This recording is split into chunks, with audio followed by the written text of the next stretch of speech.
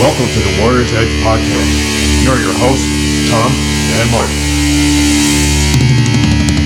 All right, welcome to the show, everybody. We have a very special guest for you this week. He is one of the, if not, in my humble opinion, the best, greatest MMA coach to ever do it. Welcome to the show, Greg Jackson. Hello, sir. Hi, how are you? Thanks for saying nice things. Yeah. Cue audience applause. I like to always start the show off just a really quick, brief kind of origin story for people. Because people listen to the show, they've been training forever, they're brand new, so on and so forth. How'd you start getting into martial arts day one?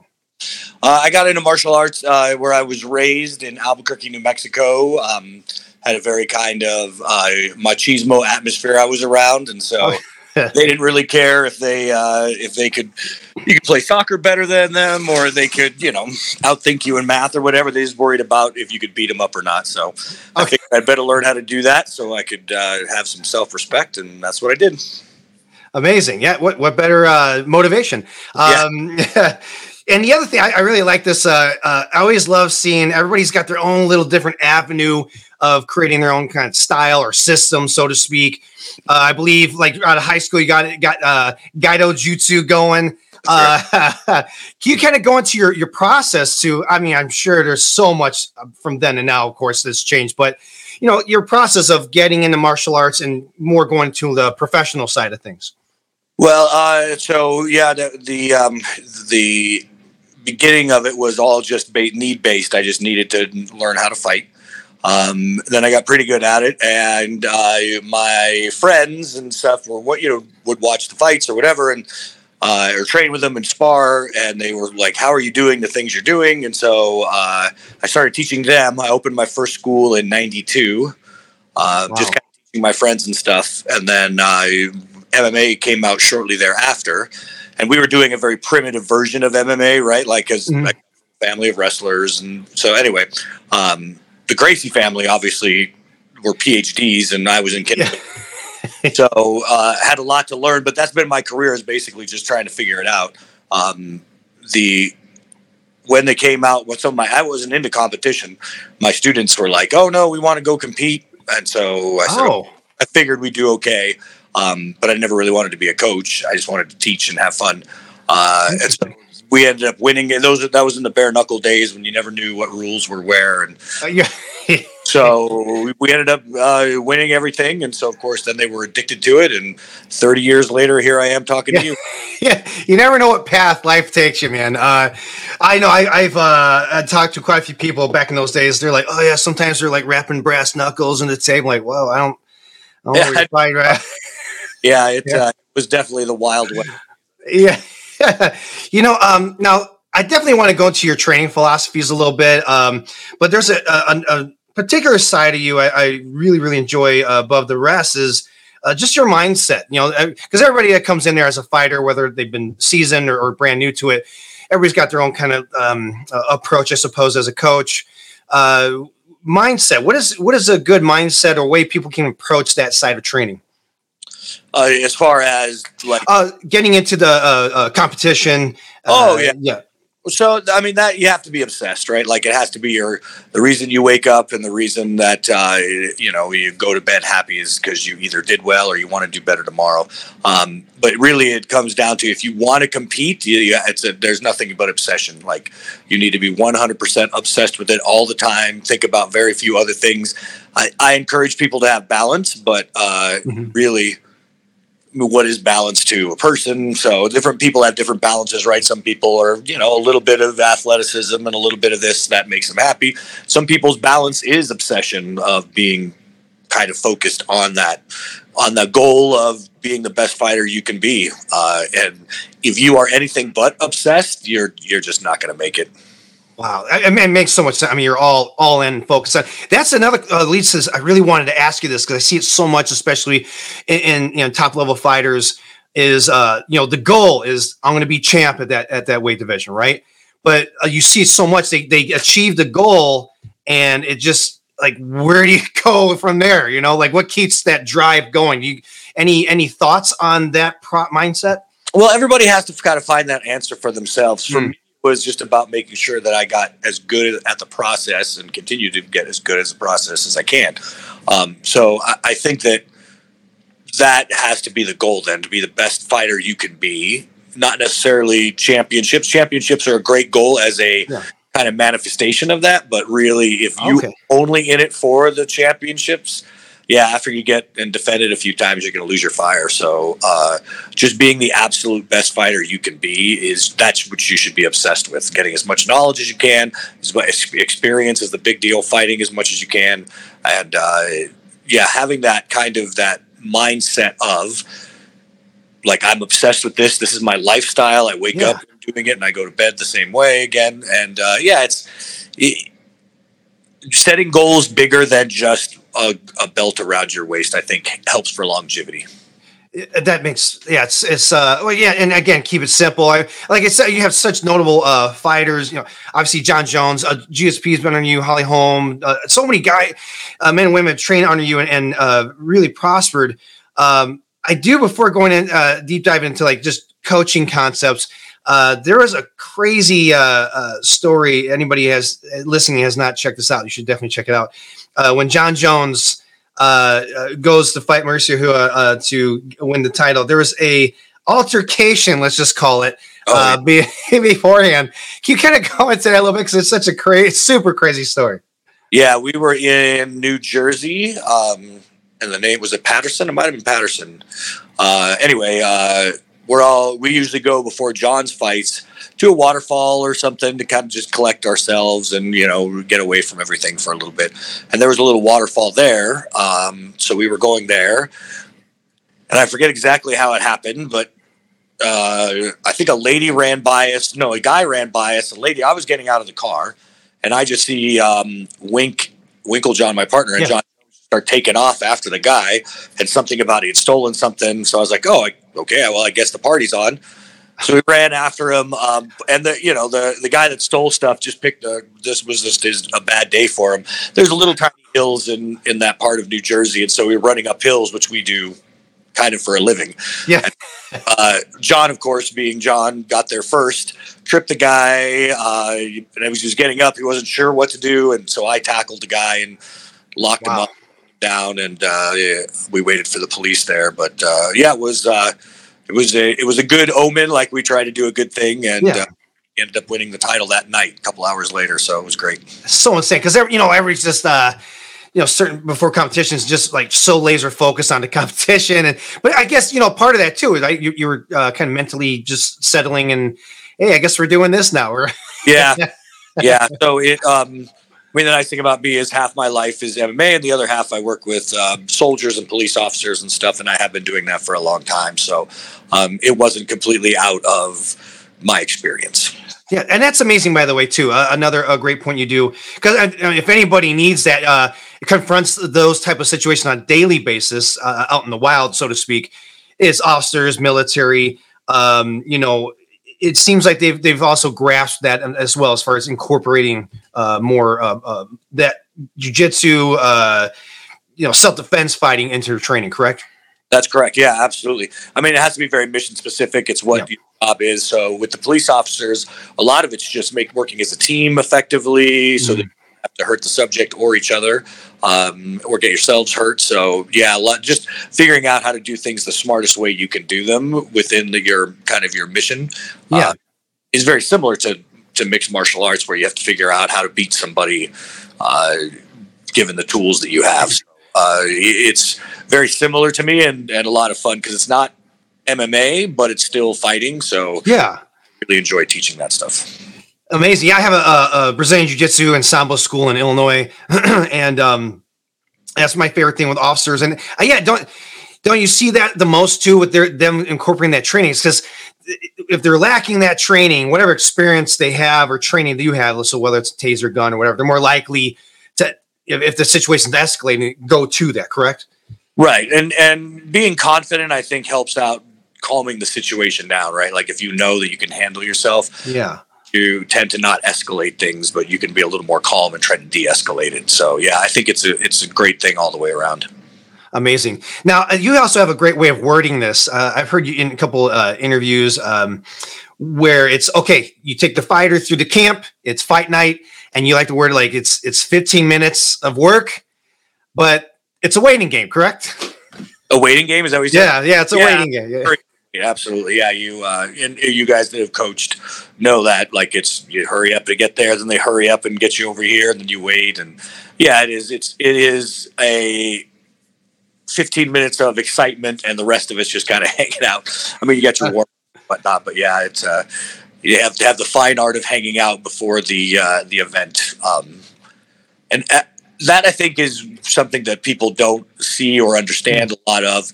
I mean, you see the fights, and that's all super exciting and stuff, but yeah, so much of it is just. I tell fighters, and it's kind of related to your question, but yeah, I tell fighters is, if they ask me about fighting, I say it's just disappointment. You have to deal with disappointment. The disappointment of injury, the disappointment of your fight pulling out, for whatever reason, you lose. Like, if you can deal with disappointment, then fighting is your game. If you're a little too sensitive or disappointment seems to derail you permanently, then yeah, it's not your game. So really, competitive combat is just dealing with disappointment. I saw a great quote by Michael Jordan about all his failures, and that's why he's successful. And I was very impressed with that. That guy had that. Well, obviously he knows what he's doing, but yeah, that's an insightful thing to say. That's very interesting. Yeah, because it's either side. Sometimes you see a fighter, he needs to be like kind of calm down, too anxious or whatnot, and then sometimes you even see some guys just like too relaxed. Yeah. Nerves hit you on both ways. You start yawning, and yeah, absolutely. Some people are really good about sleeping right up until the competition, and that's just how they function. But yeah, usually you try to keep it right in the middle. You don't want to go too high or too low. And Greg, what do you think is like a? Oh, did you get cut? Oh, there we go. Yeah, you're good. Well, what do you think is just like as far as people that outside looking in the MMA world, people maybe just a fan or getting into MMA is like a biggest misconception to become a fighter. Like, hey, whether it's like, hey, I'm going to be a fighter within a month, or what do you see kind of pop up the most, and it kind of helps steer people with their mentality going into training? Well, I think that. So you have to be careful with MMA because mixed martial arts allows you to have a certain lifestyle, right? If all you're doing is training all the time, then you get accustomed to that. But you have to, and so sometimes, instead of training, you'll play video games or do something else. But if you're going to live that lifestyle, realistically, again, it's obsession. You need to be training constantly all the time. It needs to be your job, but not like a job like a 9 to 5. And I think that's the biggest mistake that people make is if you actually want to fight, there's no 9 to 5 about it. You're in 100% all the time. Again, you have to have a very, very strong work ethic. So if you think, I'll get into MMA and then I'll train for a while and, slack or whatever. So in addition to dealing with disappointment, dealing with all that stuff, you have to really make it a job that you can't live without. Like it can't just be work. It's got to be an emotional connection to that process that you have of getting better. And if you don't have that, if you're there for Instagram, if you're there for whatever other reasons, except that, you'll find yourself drifting when you don't get the immediate feedback that you're requiring. Like I'm not already thought of great, or I'm not getting fights. I mean, so many young fighters can't get fights, or they get one fight right 6 months before another one. And again, that's disappointment. So that dealing with all that stuff and being obsessed with it still is really what it's all about. So if you think anything else but that, that's a misconception. And it's cool at first to like tell everybody you're a cage fighter and do all your Instagram stuff. It's cool, like you get respect, but eventually, if you're not there for the right reasons, you will be exposed. Yeah, I mean, we always say like proof's on the mat, right? You go out there and you can see right off the bat. And you have a beautiful academy, Jackson Wink MMA Academy, and when you get like a new guy coming in for fighting, like what are you actually looking as a coach, like out of a fighter? Sure. At this point in my career, I'm I've trained some great champions. I've helped turn their careers around. There's not a lot left for me to accomplish other than being very good at the process. So honestly, I look at talent, and if they're sweetheart people like Aaron Pico, I always bring up. He's just such a great guy. He's one of those guys that you just want to work with because he's such a good dude. He's talented and he's a great individual. So that's usually what I look for in a fighter is, are they going to be nice and, appreciative and hardworking and talented? And if you check those boxes, then I will help. That's short and sweet, straightforward. It's that simple, and the other side of the coin too is like some people looking for coaches or schools or whatnot, because the coach could, in this example, help or hurt as well. Sure. What are some good signs for people to look out for in that regard? When you're looking for a coach, you need to find somebody that you can follow. You have to have faith in them. And so I think that's a big deal. The belief in your coach is kind of paramount. Now, if you're a person that, the coach will help you out and then you move on to the next coach, and that's fine if that's how you want to go. But you have to then make sure that you're looking for competency, like the coach is going to help you out to become a better fighter. So it depends on really what your personality is and what you're looking for, but consistently you want to have competency and belief in a coach. I think that's a big deal. The signs to watch out for is if the coach constantly talks about themselves. That you can fall into a trap with coaching, as you know, and many coaches know, where you think you're the star of the show, or you think you're the reason that people are, you know what I mean? Like, I'm this accomplished individual. So understanding that you're there to help, you're a support, the credit goes to the fighter, not to you. That kind of stuff you want to watch out for the fighters doing that. And then the other thing, as a coach, you want to watch out for owning people. Like, oh no, I helped you. That kind of attitude of like you're a slave owner or something ridiculous. That's something else you want to watch out for with people, is that you don't want them saying, well, I did everything for you and you're ungrateful because you don't want to work with me anymore. Anything like that that's very self-centered. For me, I would watch out for as a fighter.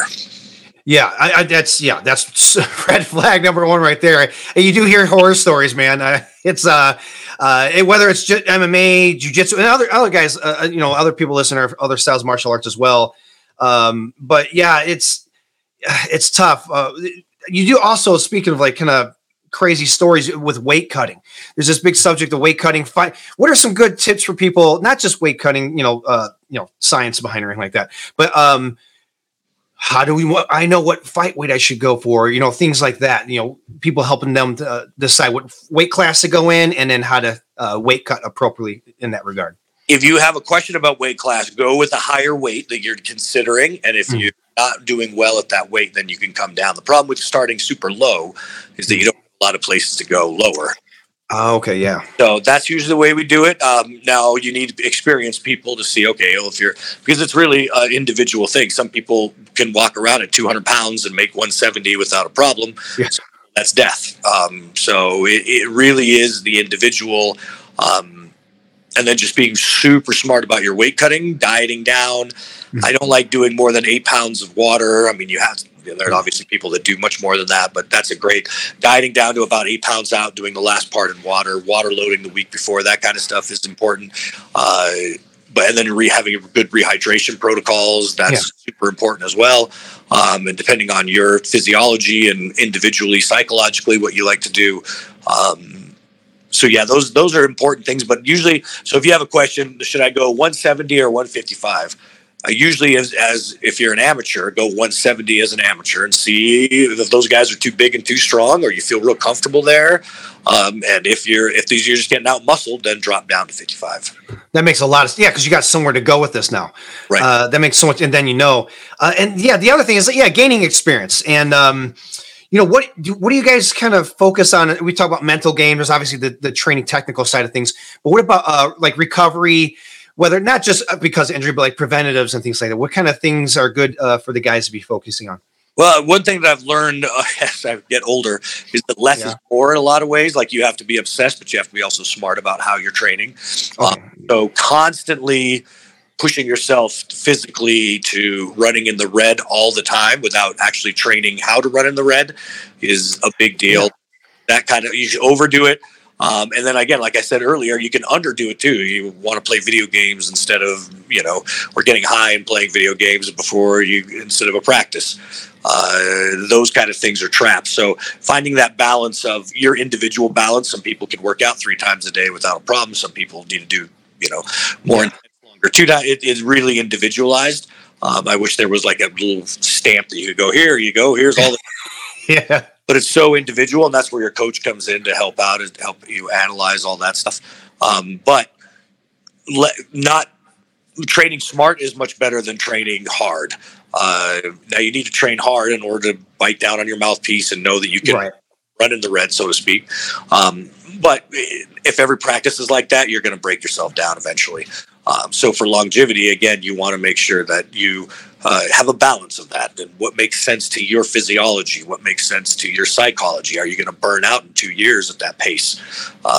These are things to consider when you're putting your schedule together. Periodized, you need to have times where you're resting all the way. You need to have times when you're not training 1,000,000,000%, and then as camps ramp up, you got to be able to train harder for longer.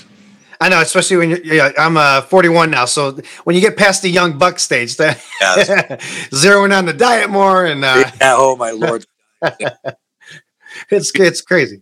I don't know. I want to go. You've been in the game a long time.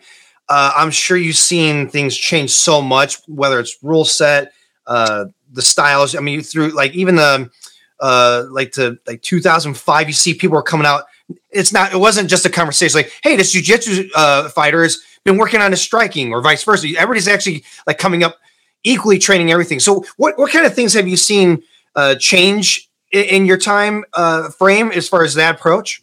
Sure. So one of the interesting things is the pendulum swings all over the place, right? First it was jiu-jitsu guys, and then wrestlers, and then kickboxers learn to sprawl and brawl. So you had these giant changes. Yeah. And now it's small changes. It's, putting people against the fence lets them get up. So now we don't put people against the fence anymore, or you do, and it's a hip shift. So the changes are getting smaller and smaller and smaller.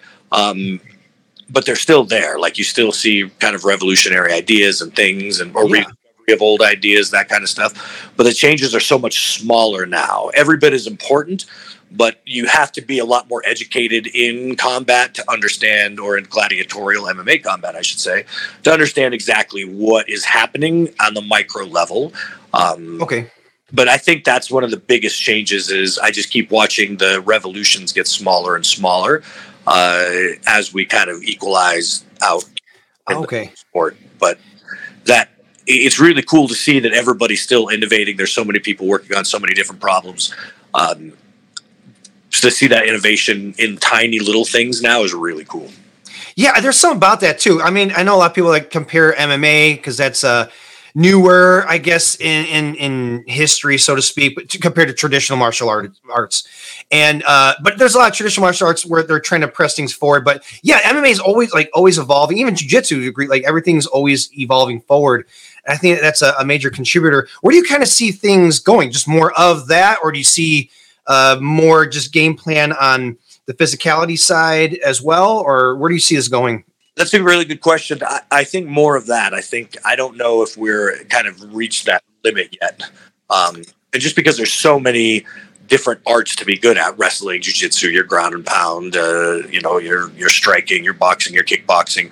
I think you'll see more and more kind of those micro revolutions in each one of those areas, because there's so many areas to improve. It's not like baseball where you basically are hitting a ball and running. Yeah. Really, I mean, how many places on the bat can you hit it, et cetera, et cetera. Right. It's so much more complex. So I think that allows us a lot more room to continue to revolutionize. Yeah, or MMA baseball. There you go. That's right. Prison rules. Yeah. I wanted to ask you. I mean, you've trained so many fighters, but you yourself, like, what's the just the toughest injury you've ever had to overcome, and how'd you get through that? Not just the physicality, but like the mindset of that. Because some people get sidelined with that, and how to persist forward. So injury. I mean, the ones, my spine is pretty well done. That's why I don't grapple much anymore. But throughout training, that's just, you always get injured. It just is what it is. Now, I come from a generation where we did not train smart. If we got, if we were sparring and we got a concussion, we'd spar again the next day because you didn't want to be that guy that like showed up with boxer's headache. But that, just dumber to bag of hammers, right? And same thing with the, if you hurt your shoulder or whatever, you just wrapped it up and kept going on it. And so I'm paying the price for that, but my students won't. They don't train that way. When they have injuries, we address it. If they get concussions, we give them time to heal. So I think that this generation of MMA fighters will have the gift of their bodies in later life. Those of us that came up in our generation, maybe not as much, but when you're learning something and figuring new things out, you're going to pay the price for that. And then hopefully the future generations learn from how dumb you were. Yeah.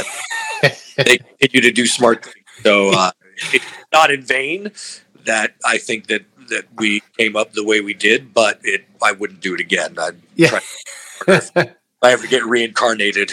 Yeah, I hear you. Get some of them, the stem cells going here. One day that'll be it. One day it's like, hey, you're not allowed to tap because you just stem cell it. That's right.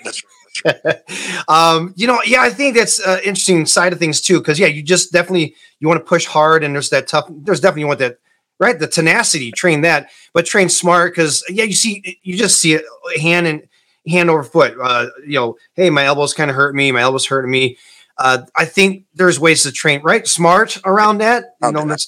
Yeah. And PTs are great. We have some on site at our gym, Dr. Bo Hightower and his entire team. So it's nice to have PT right there where if you hurt something, we just go upstairs and there's a great PT person that'll help you fix it. So as a professional athlete, I think that's a huge deal is that you need to, I'm a huge advocate of massages once a week, getting massages all the time, go to PT. If you even if you just hurt something, have somebody on standby to help you work through it. Again, stay healthy as you can for as long as you can. That way you won't cancel fights. You'll have a lot longer a career if you really love it. And when you're getting up to our age in the world, you're not going to be pain and miserable.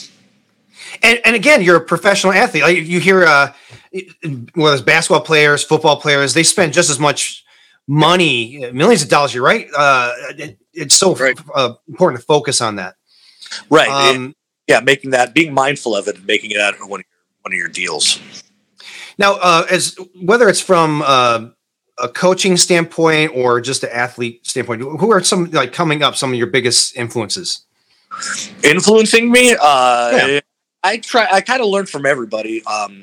What I really like now is watching, especially these young, hungry coaches that are, getting after it, and it's very inspiring to watch their energy. I really like it a lot, and the young fighters that are so excited about it. You know what I mean? Like it's just to be around that energy is very infectious. So more than anything specifically they're saying, because I guess I'm the old dinosaur on the block, and sometimes you hear them say something and you're like, oh yeah, that's brilliant, I'm going to steal that.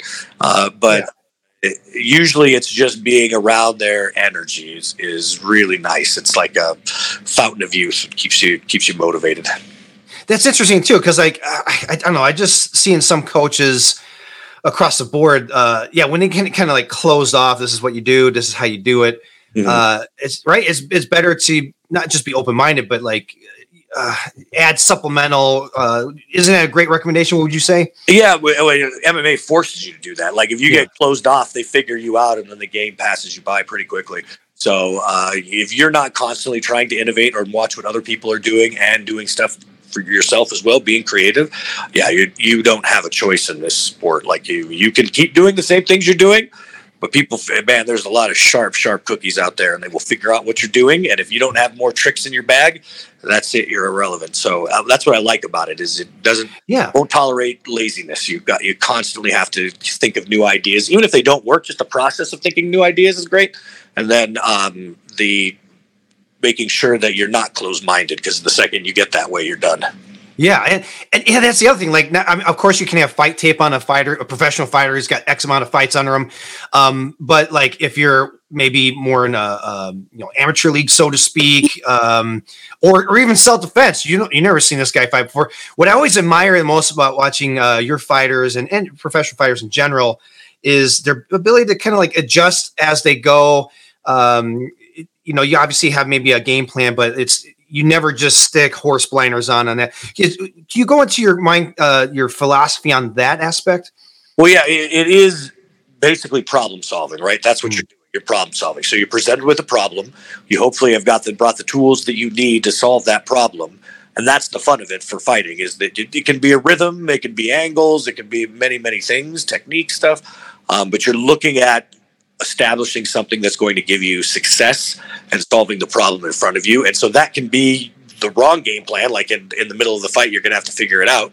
And that, as a coach, is very important, because you go with a game plan, you look for their tells and all that stuff, but then you also have to be ready for kind of a plan B. Like, well, what is this doesn't work? Like, where are we going to go and what are we going to do? So that helps out a lot. But also just that what's called an OODA loop, where you're deciding, you're orientating, you're deciding on these actions. Being good at that, keeping that polished, is one of the reasons you want to fight a lot, is because it's a skill that is perishable and a skill that is paramount for you winning. So that's why sparring is important, like all of that stuff. Figuring out, sparring is important for rhythm and distancing and all this stuff too, but it's also important for figuring out what you're going to do with an opponent's style or a particular individual. And so that keeping your mind sharp like that, where you're a great problem solver, is really what it's about. Amazing. Yeah. And obviously you get people brand new coming into the business, so to speak.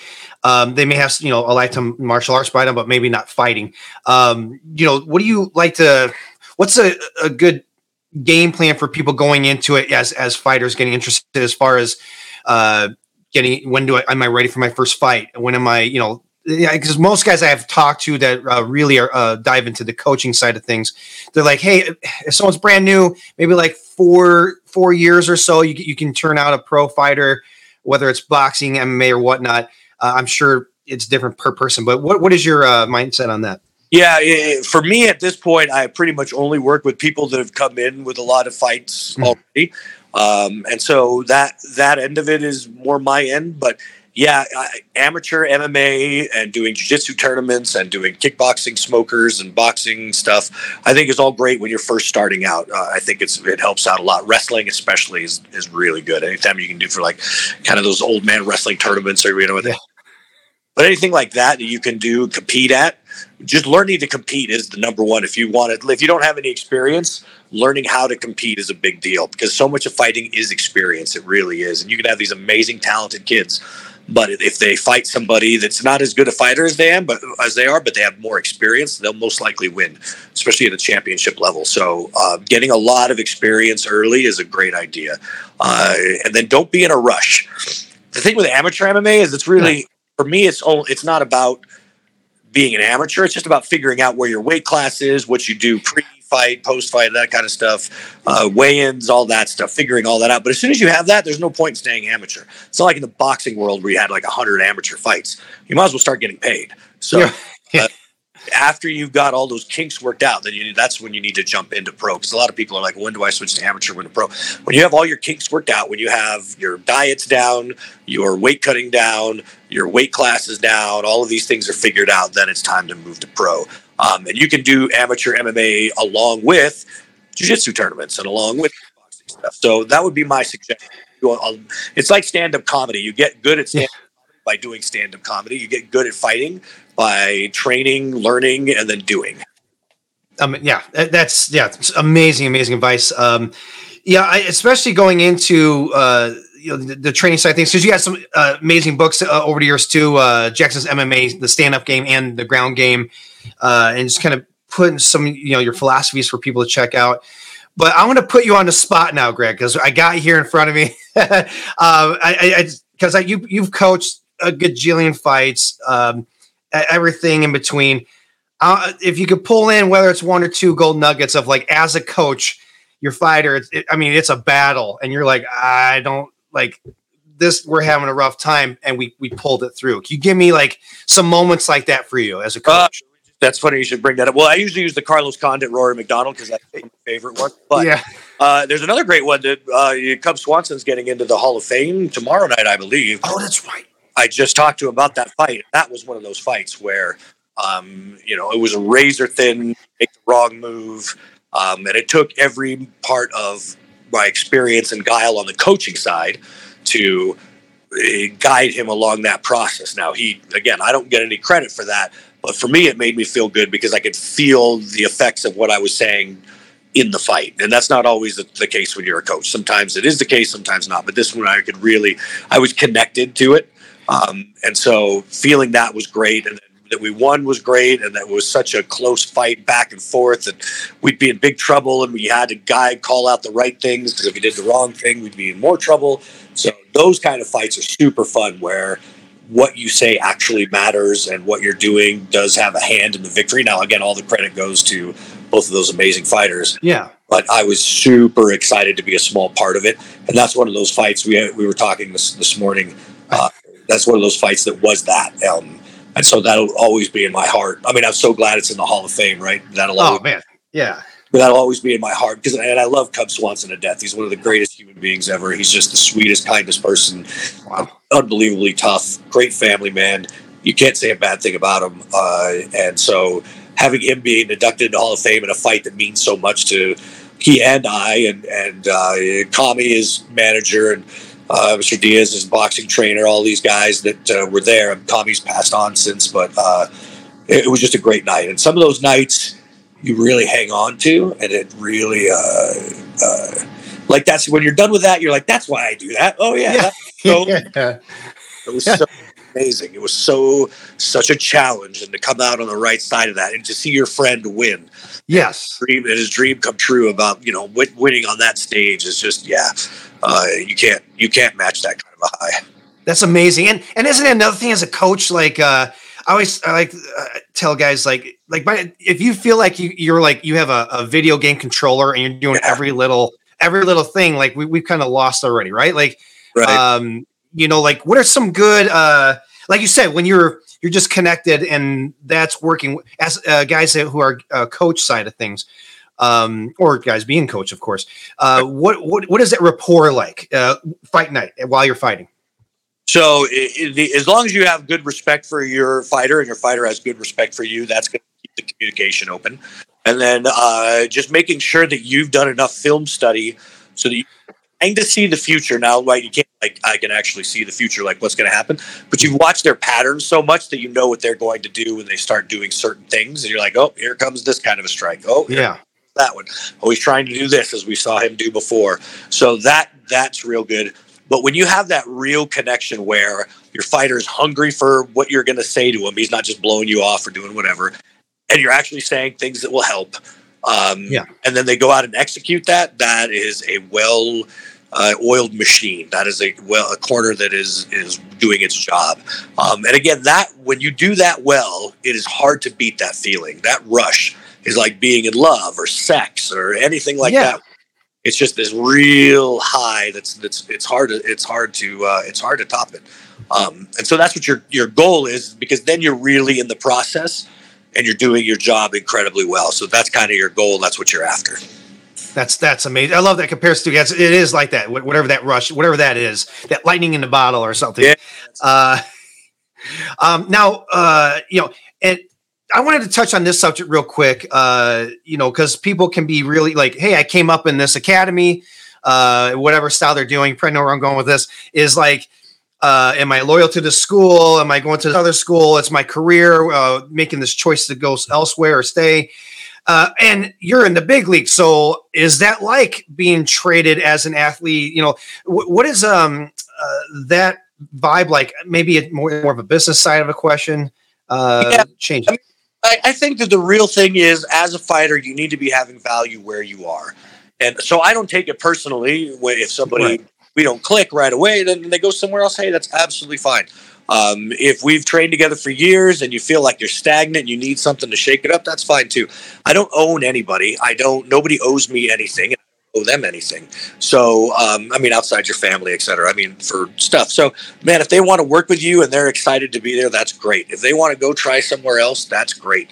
I'm not a person I'm not massively insecure. I don't need you to like me. I don't need to feel included. And if you don't include me, then you're never going to accomplish anything. I think that's ugly. I don't want mastery over people. I think that's ugly as well. I just want to help them along their journey. And if they feel that, then that's great. And that's the attitude you should have, because people will leave you. You can be the best coach ever, much better than me. And it's human nature. It's going to happen. So you can either embrace that and try to be a positive force in that person's life for the time that you have, or you can try to hold on to them tightly and worry about, well, if they leave, they're jerks, whatever. And that's just not how I choose to live my life. Well, that's also like a personal thing as a coach. You don't want that mirror next to you, like, gosh, gone it, people like me. Yeah. Yeah. Well, and people are, exactly. People are not going to like you. Like, that's just the way it is. Like, especially fans, because I'm really not entertained. I don't really have to put up with much of it, but that your job is to be hated or loved or whatever it is that the person, it's a reflection of the fan. If the fan's angry, it's going to want to hate things and hate you. And that's just an expression. That's just how they get out all that stuff. But listen, I'd rather be hated by a fan and then be nice to their kids than angry, beating the crap out of the kids and loving me. So yeah, like that's our great friends at the Tap Out Clothing Company years ago said, here for you to hate. And, they weren't. But again, that's just fan. I mean, you as a human, if you're feeling angry, you want to put that somewhere, and so that's what entertainment is. You go to watch villains and heroes, and if you don't, there's no real villains and heroes, then you can just find something you hate about the guy. Look at these giant ears. You can hate all day. You know what I mean? Like it's arbitrary, but it is cathartic for people to either love fighters or hate them or whatever it is. We're invested, and I'm glad you brought that up, because that was literally my next topic. Was this is a career for somebody. This is a fight game, but it's also a form of entertainment. And that's a very important factor. And I would only imagine, I've not been on this side of things at all in this regard. And that is for your fighters that you may be going through that, is they are in the limelight. They are the star. What I'm sure there's just maybe unbearable pressure behind it to stay relevant instead of being a boring interview. Some people go the like McGregor route and they're like just spouting all this shit up. It works. So what is that like? That stress factor, because it is a factor dealing with their career. Oh, no doubt. And really, when you come down to it, once you've established yourself, it's just dealing with pressure, right? So these fans put tons of pressure on you. They're so mean if you lose. They're so they don't like you if you win. There's a lot of that stuff. And some of them love you if you win. And sometimes it's how you lose. There's no real formula to getting everybody to love you. So as a fighter, that's kind of your job, is to be an entertainer, right? Like, so yeah. Social media, you have to do, like, that's all part of your job.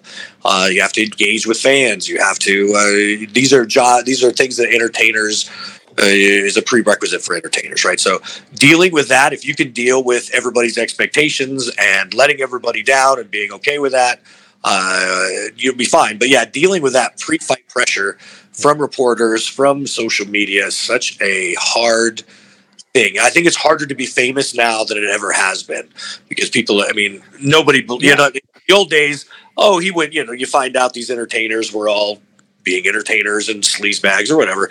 Yeah.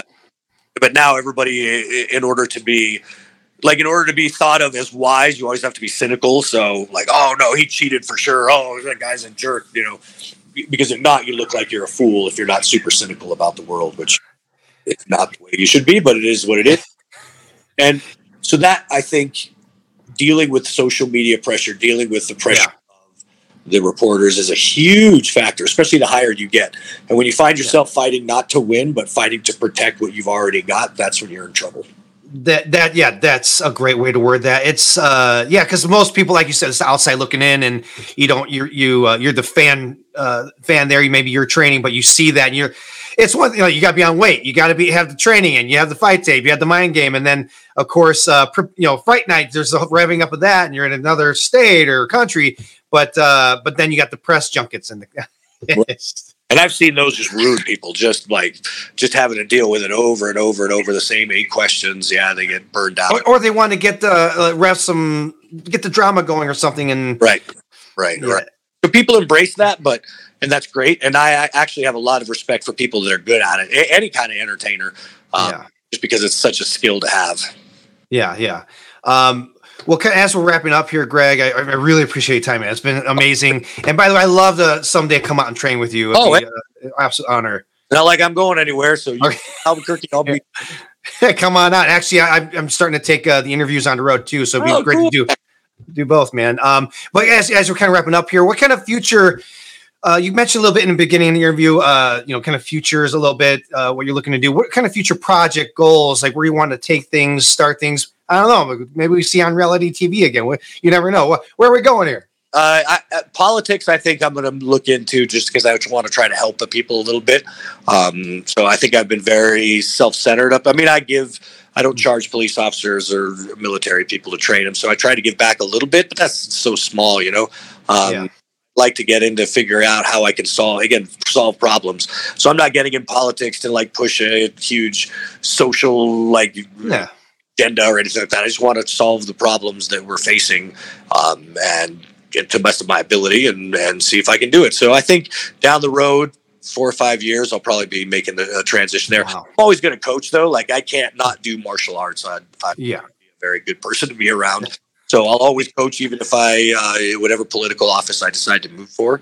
I'll never get out of training fighters.